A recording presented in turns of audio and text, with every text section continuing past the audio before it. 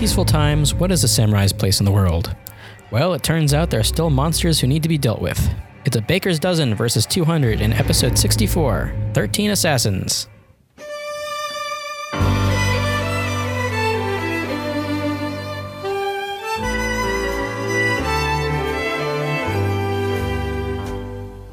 Hello everybody, welcome to another episode of Toho Yaro, a Japanese film club podcast, or your Japanese film club podcast, depending on if you want to use the possessive or not. I'm Alex, your host for this episode, and with me as always, RV. Hi, Alex. AV. And Joey. Hello, Alex, AV, and listeners. So everybody, we're going to be talking today about 13 Assassins.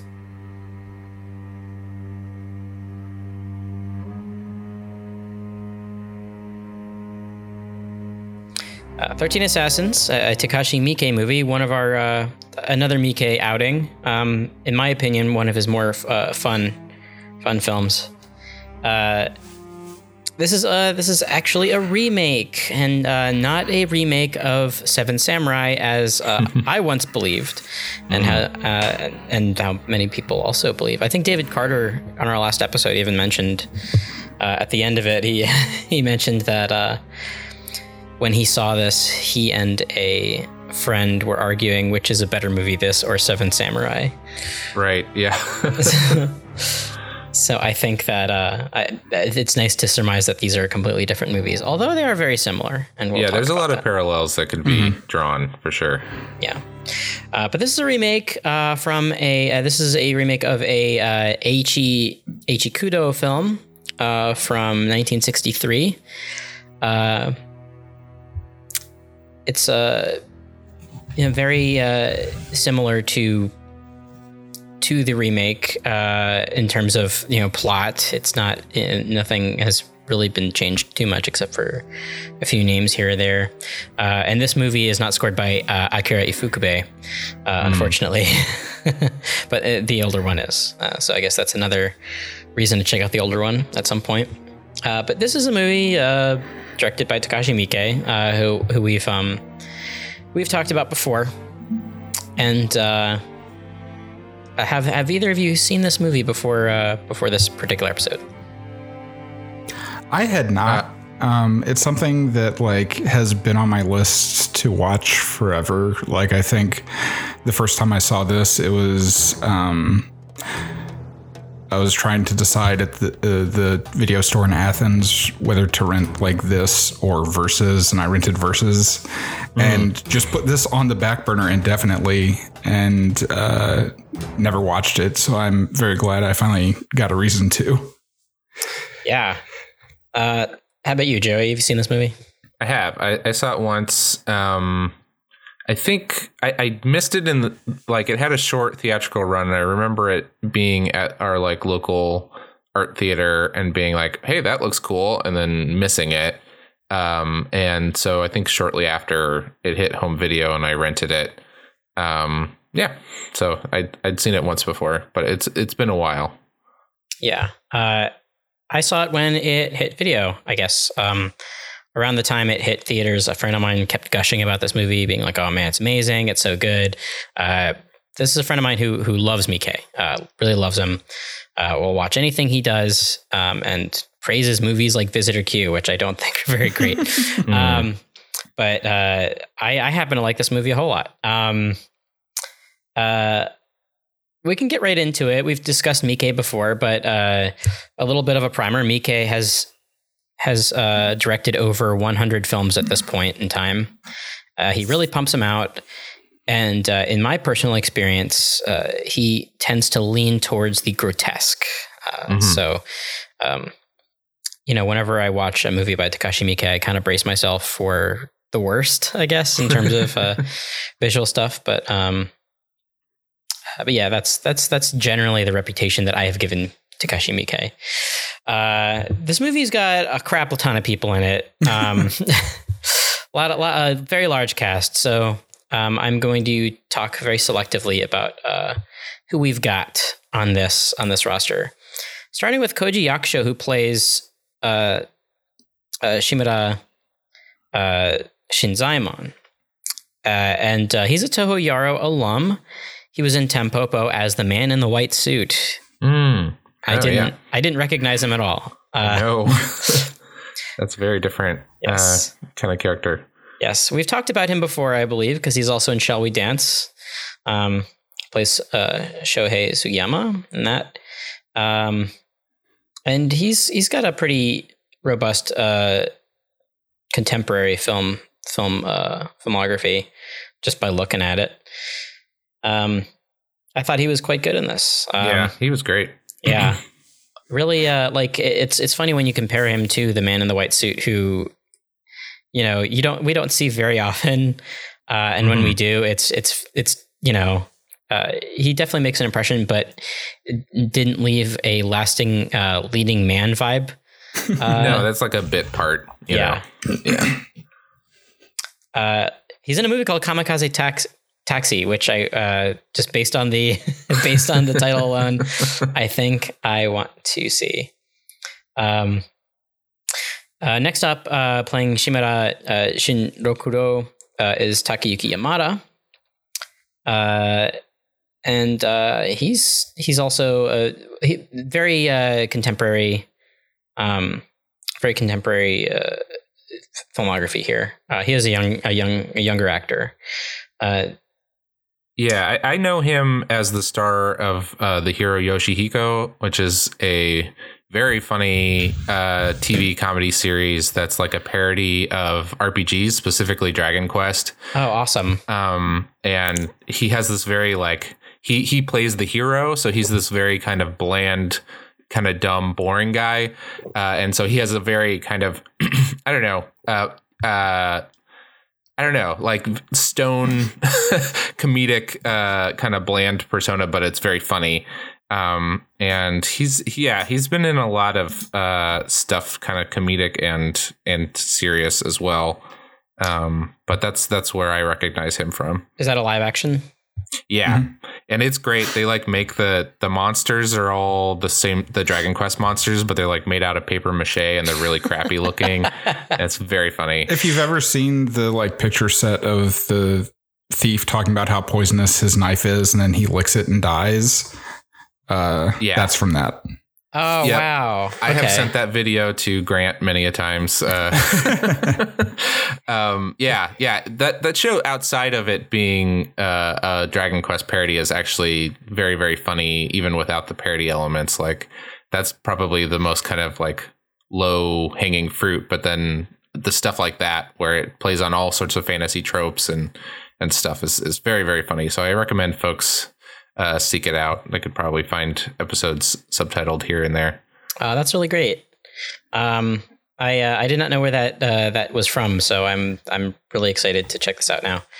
Apparently he's in the Bakuman live action movie as well, playing Hattori, and the JoJo's Bizarre Adventure Diamond is Unbreakable film as Angelo. Oh yeah, another Miike movie.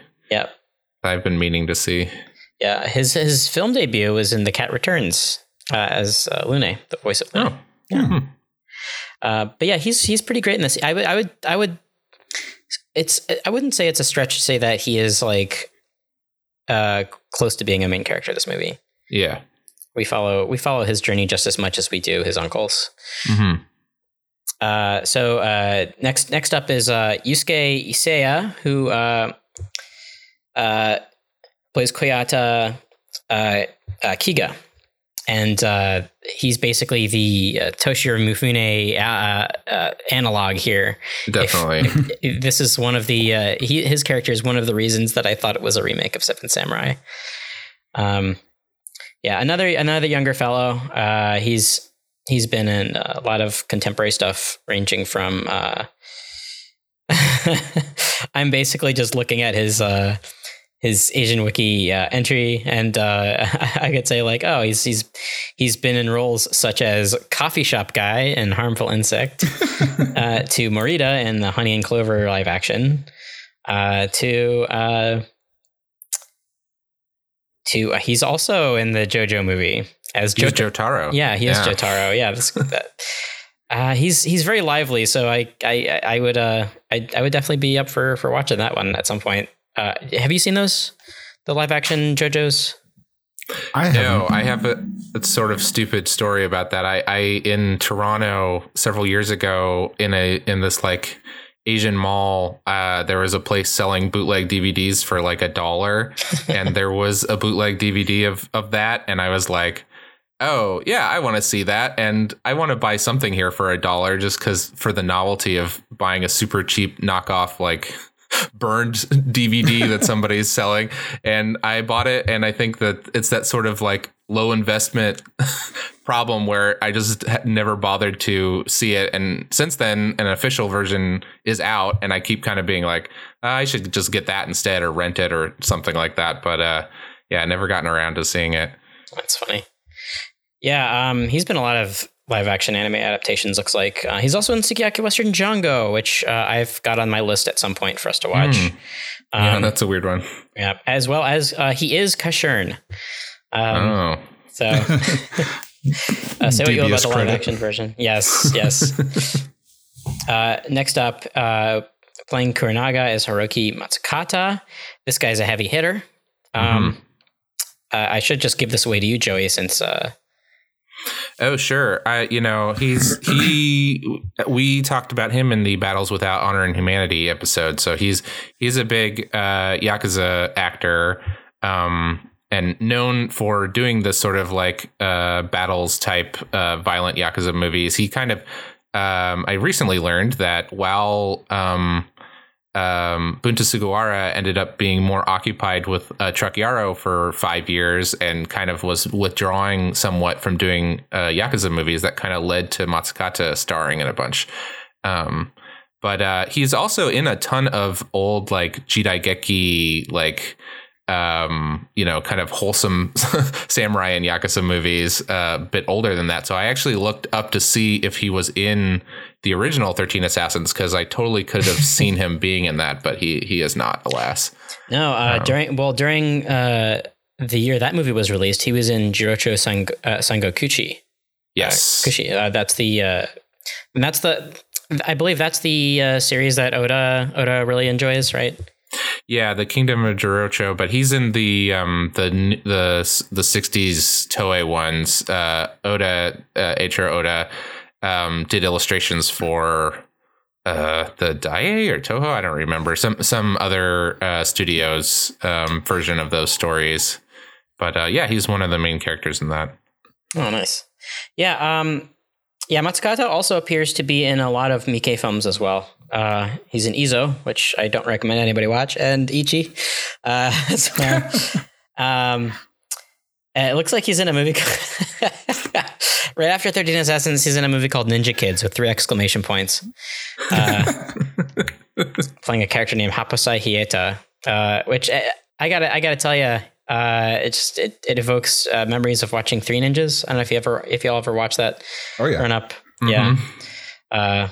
Not sure if it holds up, but one of my favorites. Ninja Kids. Oh boy. All right. Goro Inagaki. We've talked about him before. He plays Narisugu Matsudaira, the bad guy. Mm-hmm. We've definitely talked about him, right? Goro Inagaki. Sure. I feel like we have, just because that name sounds familiar. I guess we haven't. Looking at his filmography, I don't know if we have talked about him actually. Whoops. Yeah, I don't think I've seen anything that he was in. He's in a lot of TV dramas, it looks like, for another contemporary younger guy. He rules in this, by the way. He actually got some awards for this movie. At the 23rd Nikon Sports Film Awards and the 65th annual Mainichi Film Awards, he won Best Supporting Actor for this movie. Oh. So, way to go. You did it. Let's see here. Tsuyoshi Ihara. He plays Hirayama, the pupil of the old pupil of Shinzaemon. I thought he was awesome in this movie, so I wanted to talk about him a little bit. A lot of TV dramas ranging from the 90s to today. He's in Sushi King Goes to New York, a movie that I have thought about put adding to our list just by title alone. He's also in Letters from Iwo Jima, a movie that I saw with 4 of my friends in a packed theater of 8. And as we were watching the movie, the other 4 people left. So, ouch. Yeah. Don't know what to say about that. Maybe just old people don't like watching movies with subtitles. Let's see. Arata Furuta. I like this guy. He plays Heizo Sahara, the guy who demands to be paid 20 Ryo for. Oh yeah, that guy was great. Yeah, I really loved his character. So I wanted to put him on here. One of his first film roles is in My Neighbors the Yamadas. Nice. But he's also in Zebra Man. I believe that's on our list, right? Or it might be. Isn't that another Miike? I think it is. Yeah, I think it's one of his like superhero, but maybe kind of dark superhero things. Yeah. Oh boy, he plays Nami Oharu in the 20th Century Boys movies. Yeah, the 20th Century Boys, a favorite, a Toho Yaro favorite for this segment, because if you find a big enough cast, they're going to be in that. It's true. And I could definitely see him playing Namio. I haven't seen these movies. Apparently, you say that they're bad, but the more we go over casting, the more I want to watch them, because the casting does sound amazing. Yeah. In terms of just one-to-one. Once I finish 20th Century Boys, then I'll give it a go. But he's in Shin Godzilla as well as the National Police Agency Commissioner General, who doesn't have an actual name, but just a title. Nice. Yeah. I believe, I think Shin Godzilla is another one of those movies where if you have contemporary actors, they're going to show up in it. Yeah, totally. Yeah, big who's who. Yeah. And they'll have a long title like that. Yeah. Let's see. Seaside Motel, Tokyo Friends the movie, Too Young to Die, Nobunaga Concerto, Space Pirate Harlock. He's got a pretty interesting career. TV drama actor as well. And I have one more person on my list that I wanted to mention. Masachika Ichimura, who plays Hanbei. Given his stature in the movie, I thought that he would be, one of the older vets. But, I guess that's just, he's one of those actors who ended up getting into acting later on in his life. And that's pretty cool. His first film was in 2004, The Hotel Venus. 13 Assassins is his actual third credited feature film. So he also plays... he was also in the Young Blackjack TV movie. Let's see, what else here? Nothing that I've heard of, but I'll throw a couple out there in case y'all have these. The Stand-In Thief, Moyo Ken, The Kodai Family, Giovanni's Island, The Floating Castle, For Love's Sake, A Ghost of a Chance. These all sound like... Yeah, I see. I'm looking at his credits now. I see he's in both of the Thermae Rome movies, so that folks might know those. Those are the bathhouse, the Grecian bathhouse time travel movies. A Roman bathhouse, right? It's like the Roman version of Hot Tub Time Machine. Is that? Yes, exactly. Kind of. I've read the manga of those, but I haven't watched the movies. But I understand they're pretty fun. Mm-hmm. I've heard the manga's good. This I could have probably done more research as to who else is in this movie, but there's so many people, so many principal characters. So let's just get into the synopsis, which I'm going to hopefully be pretty brief on, since this movie doesn't have a whole lot to it. Basically, the first hour of the movie is a getting the gang together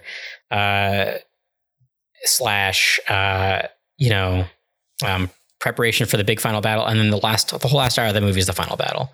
Mm-hmm. So it's a pretty cut and dry movie. As far as rewatching it goes, I would love to just rewatch the last hour of this movie over and over. It's really fun. But yeah, I will read from. I actually transcripted all of the opening narration. This movie opens with a Akira Kurosawa style transcription of a narration versus somebody actually narrating. So you just have a bunch of words on the screen for a while. As feudal Japan enjoys peace, the samurai era is waning, but this fragile calm is threatened by the growing power of Lord Narisugu, the shogun's sadistic younger brother. Sir Doi realizes that Narisugu will ruin the shogunate if he gains higher political standing. As Narisugu's evil deeds are hushed up, Sir Doi begins to act. So Sir Doi, I believe, is he's a member of the shogun's council, and he's basically like, oh, we gotta get this guy out of here. And over the course of the first 20 minutes, we're introduced to Narisugu himself, who, what can I say other than a spoiled, bored sadist? We see a few examples of his ruthlessness, as told by Yusuke Makino, as he recruits a fishing Shinzaemon. Shinzaemon, of course, accepts this task to kill this man, stating that finally I can die a warrior's death.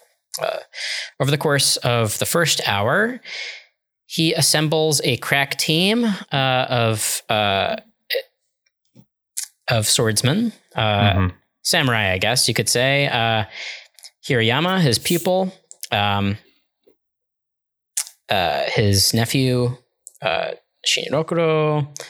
I don't remember how Kuranaga gets into it, but he is basically he brings in Kuranaga brings in five men, Mitsuhashi,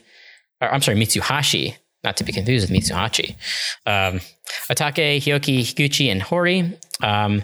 There is a samurai named Ishizuka who is also there, and they also bring in Oguro, who is Hirayama's lone pupil, as well as Sahara, who is partially in it for the money.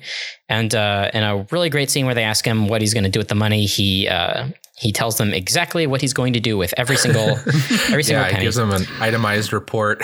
Yeah, really great. I really love this guy. I will say this over and over. So the goal, of course, is to intercept Narisugu's men before they get into I guess legal waters, so to speak. Once they reach a certain point, it won't be legal to kill them, basically. The other person standing in their way, of course, is Hanbei, a old rival of Shizaemon, who finds out about this plot and attempts to thwart them a few times, but not that it matters.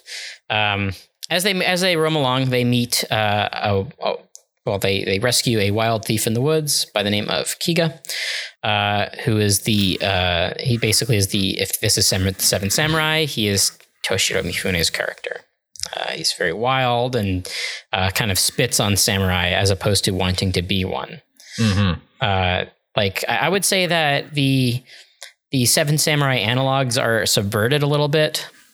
You could say that the Takashi Shimura character is Sazaemon. However, they're as opposed to Shimura's character, who is now a Ronin and left without a master and now has to figure out how to live his life. Shinzaemon is very much a like, oh well, this guy's bad, so now I have to throw away the samurai life and yeah, this made me curious to look into kind of the history behind the first film. Yeah. And see if it was trying to build on, the good graces of Seven Samurai, or like we can do something similar to that, or if this is an old story that maybe even influenced Seven Samurai to begin with, or something like that, because it does seem like, beyond coincidental that they have so much in common. Yeah. I did not do that research. Yeah, nor did I. Because you know what? This is the remake, and whenever we cover the original 13 Assassins, then and only then will we do the great research. But yeah, they meet Kiga, and eventually they happen upon a town. I believe it's called Ochihai, which they then turn into their base of operations, and this is a town that's sort of en route to where our villains are headed, and then they booby trap up the place, really, resulting in a wonderful battle. These 13 assassins versus Naritsugi and his 200 men, and eventually they all die, with the exception of Shinzaemon at the end, and Shinrokuro. They both face off against Hanbei and Narisugi. Sorry, and they win the day. Shinzaemon dies while battling one-on-one with Narisugu. Shinrokuro, of course, is the last one left standing. Kiga is also left standing after suffering a mortal wound, but we'll talk about that. Asks him what he's going to do, and then Shinrokuro says, I'm going to stop being a samurai. I'm going to start being a bandit. In fact, I'll be the king of all bandits, and then I'll go to America and have sex with lots of women. And living the dream. That's right. I'm going to go home and sleep with my wife, and then the movie's over. Except he doesn't. He leaves his wife, but that's neither here nor there because it's not important. Anyway, they win the day. It's great. That's basically. Although I think it's implied that he does return to his wife. Yeah. At the very end. Yes. Right. Okay. I guess so. Right. Yeah. So that's 13 Assassins. That's the movie. It's that's basically it in a nutshell. Now let's talk about it. V, since this is your first viewing, I'm curious to know what your thoughts are. This might be my favorite samurai movie. I still think that Seven Samurai is a better film. And there's a lot more character stuff, but I just really like the action in this, and it looks really good. And I had so much fun watching it. I'm mad that I did not see it earlier. Yeah. Very well put. Joey, your thoughts on this rewatch of 13 Assassins? I'm going to be the voice of dissent here. I don't like this movie very much. Sorry to say. And yeah, I remember my vague memories of seeing it the first time. I kind of remember feeling conflicted, kind of mixed feelings about it, frustrations with Miike in a lot of ways. And I tried to go into this as open-minded as possible, because I've kind of turned around on Miike somewhat. I really liked his most recent movie, First Love, and I liked his the Blade of the Immortal movie pretty well, and I've found some other movies of his that I've liked pretty well, and but I just it kind of comes down to two main factors for me. I think for my tastes, it's too long and too cruel, you know. The cruel stuff is especially in the beginning, and it's that kind of thing that I understand the argument that you've got to show how bad the bad guy is to like really give the viewer the investment to want to take him down, but it's just too much for me. It's just too sadistic, and it's like it gets to a point, and this is a big problem I have with Miike a lot of times, where I feel like it's so like creative in how gross it is that it's supposed to make me think it's still kind of cool, you know, like, oh yeah, he's bad, but like this is kind of cool, right? And I'm like, no, I don't think this is cool. Like I really, really hate the woman with their arms and legs chopped off, how that's all treated. And I just don't just kind of have an overall feeling of the movie in that aspect that I don't like. And then the second part, with it being too long, I just the hour-long battle is grueling in a way that I don't like. Like, I understand that, like, it's trying to communicate to you this sort of like war is hell message. But like, I find the first like 20 minutes of it where they're like springing traps and stuff like pretty cool. But then there's that like 40 minutes of like guys roaring at each other in the mud, and it's just like it just wears me down to the point where I just at the end of it am just not digging it. You know what I mean? So I do agree that it's. I just want to interject. I do agree that it's probably like half an hour too long, at the least. But I think that sense of getting worn down by this, and by the end of it, everybody is just kind of like soaked in mud and exhausted. Like I do think it's too. I agree that's too long, but I think it's to a point. Yeah, no. So this is why I'm not going to say this is a bad movie. I'm just going to say that I don't like this movie. I think it's shot well. I think it looks good.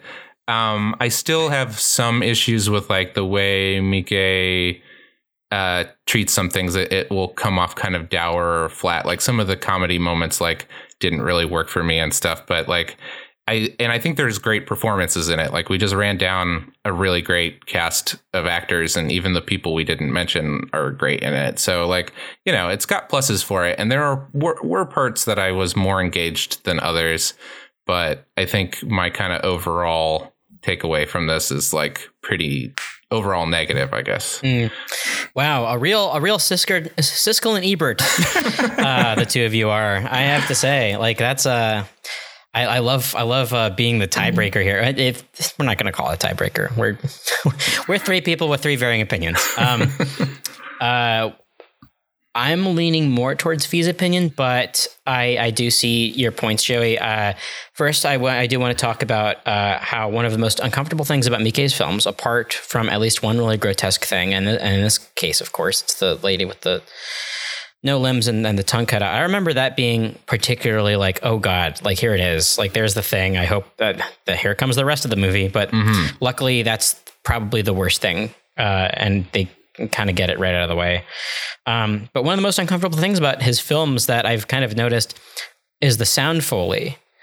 Like his sound Foley, even like when nothing in particular is gory, it makes it more gory, if that makes any sense. Yep. Yeah, a lot of squishy noises. Yeah. He uses just very stark sound and practically no music, and all you hear is just this really loud, Bane loud sound Foley, where if somebody gets gutted, you hear it. You really do. And yeah, I think that it takes a little while to get going, but I unabashedly love the last hour of the movie. I really love the fence situation that they've done. The first time you see it happens, it's like, whoa. The bulls that are on fire that are running through the oh my god streets. It's crazy. Like I would say that it's sort of like the Seven Samurai battle on steroids, but there's something that I noted about this particular movie and its action sequences, and especially comparing it to Seven Samurai. I think that the action is really easy to follow. Whoever's meant to be the focal point of the action is usually centered on screen, I noticed. So I like when our characters are getting their hits in, where they are in comparison to everybody else. And I guess it also helps that all the bad guys are wearing the same exact thing. Yeah. So that definitely helps. It's got some G.I. Joe appeal in that aspect. Yes. Also, it's in color. So it's pretty easy to discern what's happening. Not that Seven Samurai is hard to follow, but sometimes things can get a little muddy when you're in the mud. Yeah, I really like this movie. The last hour of the movie is 100% what I want. Amazing creative action, fun sword fights, a one-on-one sword fight, two no less, and a villain receiving the ultimate redemption, like when he's writhing in pain and being like, "Oh my God, this is what pain feels like." It's just, I don't know. To me, I was like, yes, this is how I want to see a villain get his, like, especially after all the crap in the beginning of the movie. Oh, I felt that was hollow. Oh yeah? Yeah, because like even though he's like writhing in pain and talking about how he doesn't want to die, he is still just a complete sociopath, and it's thank you for giving me an exciting day. I'm just like, God. Screw you monster. Crap. Yeah, you're right. You know what? I wrote down that note as he was writhing in pain. So, yeah. And then he says, "You're welcome." Like, boy. Sucks. Yeah, well, either way, it's fine. It's fine because it's fun. It's fun to watch. I think it's a fun movie to watch. In particular, I think that it could have used some more levity. There are a couple scenes that do this. I wrote down the pair of Higuchi and Hyoki. I know some of these may as well be nameless samurai. But as they're walking through the forest and Hyoki has little leech on his neck. And he's like freaking out, and Higuchi's like, looks like he made a couple friends, and then he's covered with leeches and he starts freaking out. I really love that scene a whole lot, and it gave it some levity that it kind of needed. Like Higa sort of adds that, I think, to the movie. Yeah, definitely. Like he needs to be in the movie for sure. But I kind of wish that you got to see the other characters a little bit more, get to know them a little bit. Like that's where Seven Samurai really shines, I think. Yeah, that's the other thing. I'm sorry to just keep dumping on it, but no. I felt like the characters were kind of underdeveloped as well, in my opinion. But and every once in a while we would get a little bit with them, and that's why the uncle and his nephew, right? That's the relationship between those two. Yeah, they are standout characters because I think they're the most developed. Yeah. They're like I'd say that like 4 or 5 of the characters I think are fleshed out as archetypes. And then you have a couple of them that are just like, oh, here are some guys. I mean, it's hard when you have 13 characters and we're already complaining that the movie's too long. Well, when the lot of them are hired, Shinzaemon says, "Don't worry, I will use your lives. I'll make sure to use up your lives." Like it really throws it out there. That's what their point is. They're Myrmidons, basically. He's playing StarCraft and he's just got like a squad of Space Marines. Yeah. He's not naming them. Yep. Before we get into our categories, I do. There is a nifty bit of production info that I saw on the Wikipedia.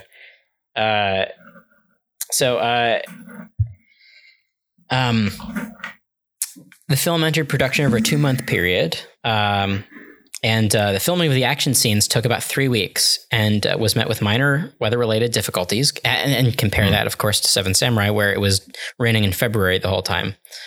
But in a separate interview, Miike said that he strayed away from the use of CGI, as well as planting the seeds via storyboarding, insisting on shooting scenes right away was the way to do this.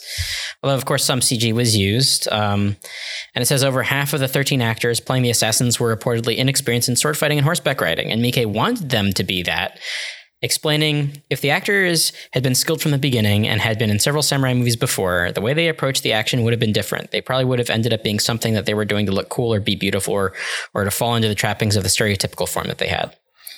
I thought that was very interesting too, because there are a couple deaths that you see that just flailing around, not really dying, incredibly graceful looking deaths. Yeah. So I thought that was kind of interesting. Before we get to the categories, I had some stuff I wanted to talk about. Please. I agree with a lot of Joey's criticisms, but the thing about the the like how gross this movie is and like mean. I think my attitude towards that is a little lighter because I went in expecting a bunch of like Goro and gore, just like blood and guts everywhere. And it is a very bloody movie. But the thing that this most reminded me of is like 70s and 80s World War II movies. Where there's like a lot of like blood slicked people, but not a lot of like extreme gore. Cause I was shocked during the opening Harakiri when like we don't see what's going on, which like makes it kind of harder to watch because we're just watching the dude's face and the disgusting Foley as we talked about. But I did not like the limbless woman, and I thought the way they presented her was just like that. I was like, here we go. That's Miike. Yeah. But aside from that, he does show Naritsugu killing that family, which is like, it's not graphic, but it is like pretty ghoulish. Yes. But like it's none of it is on the level that I was expecting from Miike, given the other things from him that I have seen. So I think because I had my expectations for that stuff so high, what we actually got felt pretty like tame and commercial by comparison to me. I agree with you there. That scene particularly too, where he kills the family. I'm not going to say it needed that, but I do feel like that scene is a perfect representation of this character. He's just sadistic and more than anything bored. Like he's just doing this because he's fucking bored. And this is how much of a piece of shit he is. Yeah, like it's not even like I'm plucking wings off a butterfly kind of like sadistic. He's just straight up a serial killer with like all the power in the world. Yeah. Yep. And everything he does gets swept under the rug because he is royalty. The second thing I want to point out is, I guess, my video game fact for this is I knew where the flaming bowls came from in Japanese history because they also show up as an enemy in Sekiro Shadows Die Twice. Oh, nice. If you remember the Huichi the Earless segment from Kaidan, where he's telling the story of the Genpei War, the Minamoto side used flaming bowls in some famous battle against the Heike during that. Yeah, man, those flaming bowls, like, you know, animal cruelty aside, like, is such a great like image. Like, it's very striking and weird. Yeah, it was a big holy shit moment when it happened. Yeah. Yeah, that's where the CG was. Yeah. Those are some there's CG a scene of like a sword going through someone, like chopping their head off, that was like CG, but I think for the most part it was pretty.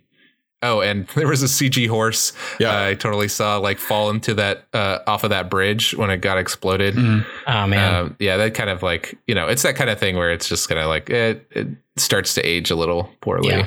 No, I get that. Yeah.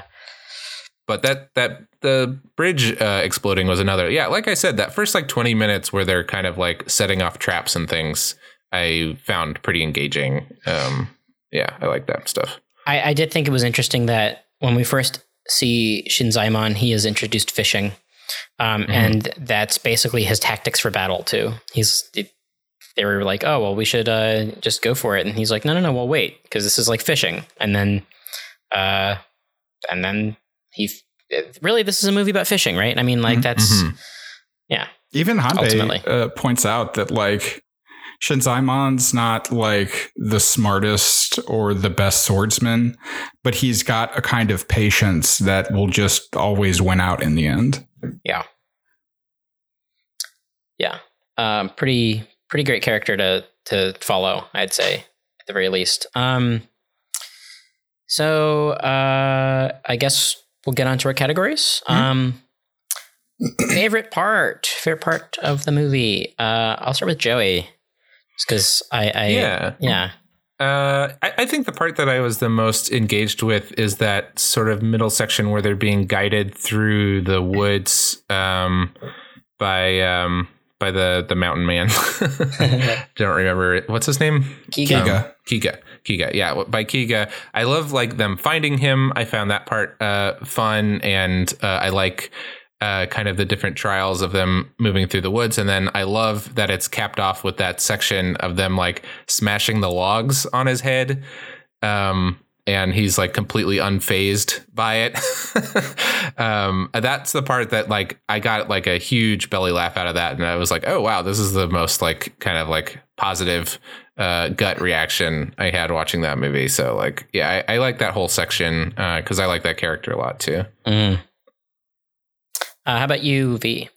My favorite part is when Shinzaemon is standing on the closed gate and unveils the Total Massacre scroll.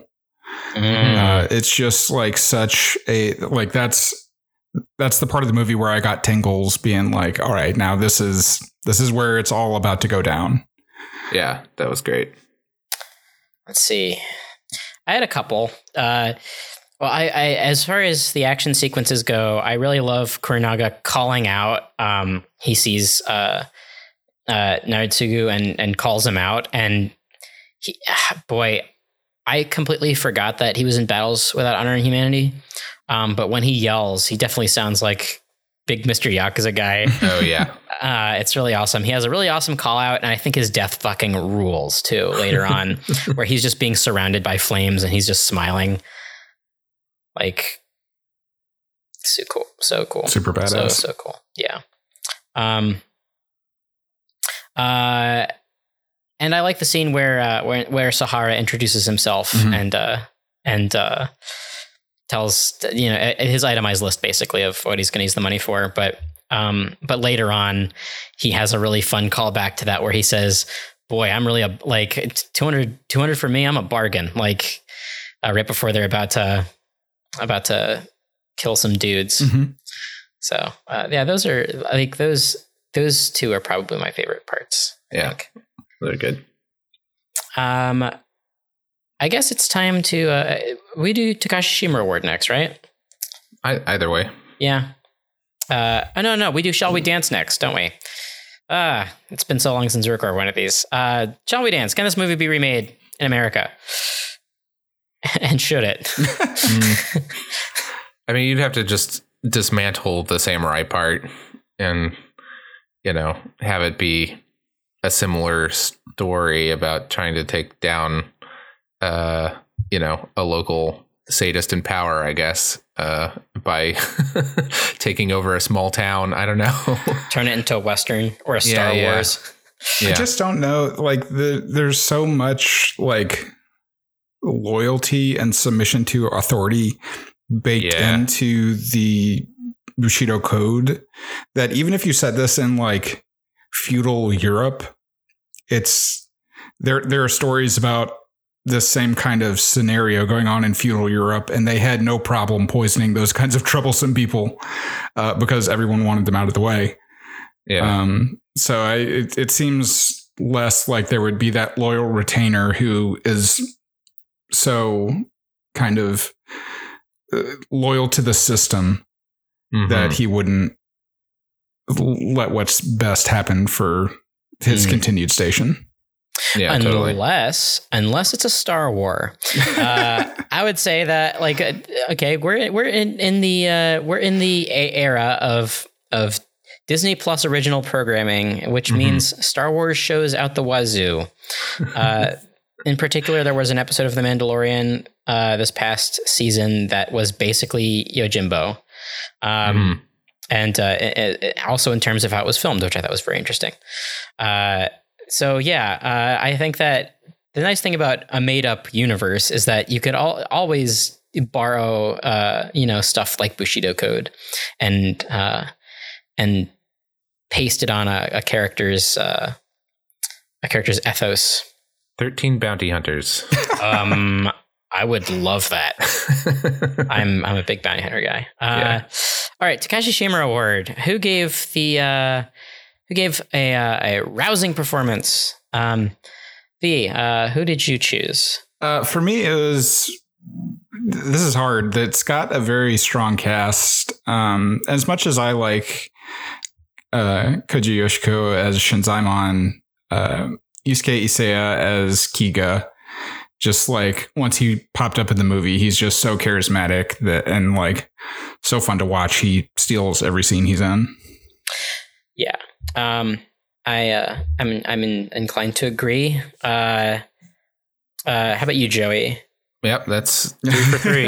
Yeah. Yeah, he totally is the bright spot for me. Like I said, that was my favorite part of the movie, was him guiding them around, and he's obvious to compare to Toshiro Mifune and Seven Samurai, and he serves a lot of those same functions that kind of like rescue the movie from being too dour and too, serious. Like, he cuts through the whole samurai self-importance thing by constantly mocking them and saying, pointing out what the audience might be thinking about the flaws in their system and stuff. And he's just kind of fun to watch bounce around amongst all these very serious guys, And even his fight scenes are good because of how differently there's all kinds of acrobatic tumbling and he's bonking people in the head. It's very different from everybody else. Yeah, he's got that sling with the rocks in it. So let's, before I get to my runners up, because I have a couple runners up, is he a yokai? Is he a ghost? What's the deal with Kiga? Because he definitely got a sword in the neck, and then later on, it's not there anymore. Shinrokuro says, "Are you immortal?" He says he's had worse fighting with boars in the woods. He bounces away. He definitely seems like a sprightly wood nymph or something like that, right? Like, I'm sure there's a yokai to compare to him, right? I mean, he's not as grotesque as most yokai appear to be, right? But I'm sure that there's a forest spirit that embodies. They do ask him if he's a tanuki, like right at the very beginning, which he seems insulted by. Maybe he's a fox then. Which, my first thought after I did my double take when he shows back up was like, I had thought maybe when they first found him, before he explained he was a bandit, that he was going to be some kind of like Yamabushi, just like a mountain mystic, which he doesn't read as, because he doesn't seem mystical. He's just this like weird, dirty guy out in the woods. But the bizarre like flashback scene that we get to, I'm afraid I can't remember her name. Upashi. Upashi, the boss's daughter that he got in trouble for touching. There's the scene of her in front of a waterfall eating something red from between her legs that I didn't go back and freeze frame because I didn't really want to. It's a very Miike thing to do. From is a fruit or something grosser.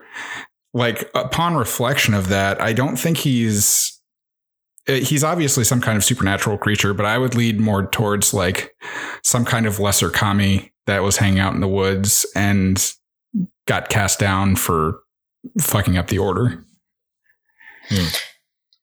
Yeah. Also, the way he tells that story too seems like a ghost story. Like, it seems like we're in the middle of it. Like, that's, here's my yokai origin story, basically. I don't know. He's a very interesting character. But my runner-up, I think, my runner-up, I would say, is probably Matsukata. I think he's awesome. He really brings a gravitas to whatever scene he's in. I also think that Hirayama was pretty cool. It's Tsuyoshi Ihara's character. He's kind of stoic, but he's also the I guess he's the more experienced sword fighter. He covers that trope. I think he's the guy who cuts the guy in two who's on fire. I thought that was a really cool scene. I thought that was staged really well. But yeah, Matsukata, I think, is my runner up, because he's really cool. Yeah, like I said, everybody, even the characters that have very little to work with, like the whole cast is really good when they have their moments to shine. Yeah, I did write down Higuchi and Hioki, who are respectively played by Yuma Ishigaki and Sosuke Takaoka. Those are the guys who are complaining about the leeches, and then they have a fun little scene where they're fighting guys together, and then one of them dies it gets a spear through him and starts flailing around, dying. But I like that they paired the two of them together through various scenes of the movie. Just not enough. I think my runner-up is actually Hanbei's actor, which I lost my cast list. Oh yeah, that guy. Because he there's a lot. He does so much like just facial acting and the way he talks, where he's obviously like upset about this whole situation and like knows that his boss is a monster, to the point where I was almost certain by the end of the movie he was going to kill him himself. Like he was going to have a change of heart and do the right thing. But he is just so dedicated to the code that he refuses to. And just like the agony in his face throughout the movie until that final confrontation when he just gets like righteous fury at Shinzaemon for betraying everything that he thought they were in together with. He just does my tertiary pick, does a great job. Yeah. All right. Congratulations, recipients.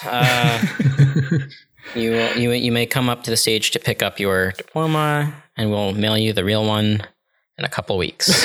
And I just want to throw out, if people want more good Hiroki Matsukata content, look up his duet with Beat Takeshi with a song called "I'll Be Back Again." Oh Lord, it's 80s-tastic and very good. Awesome, I love it.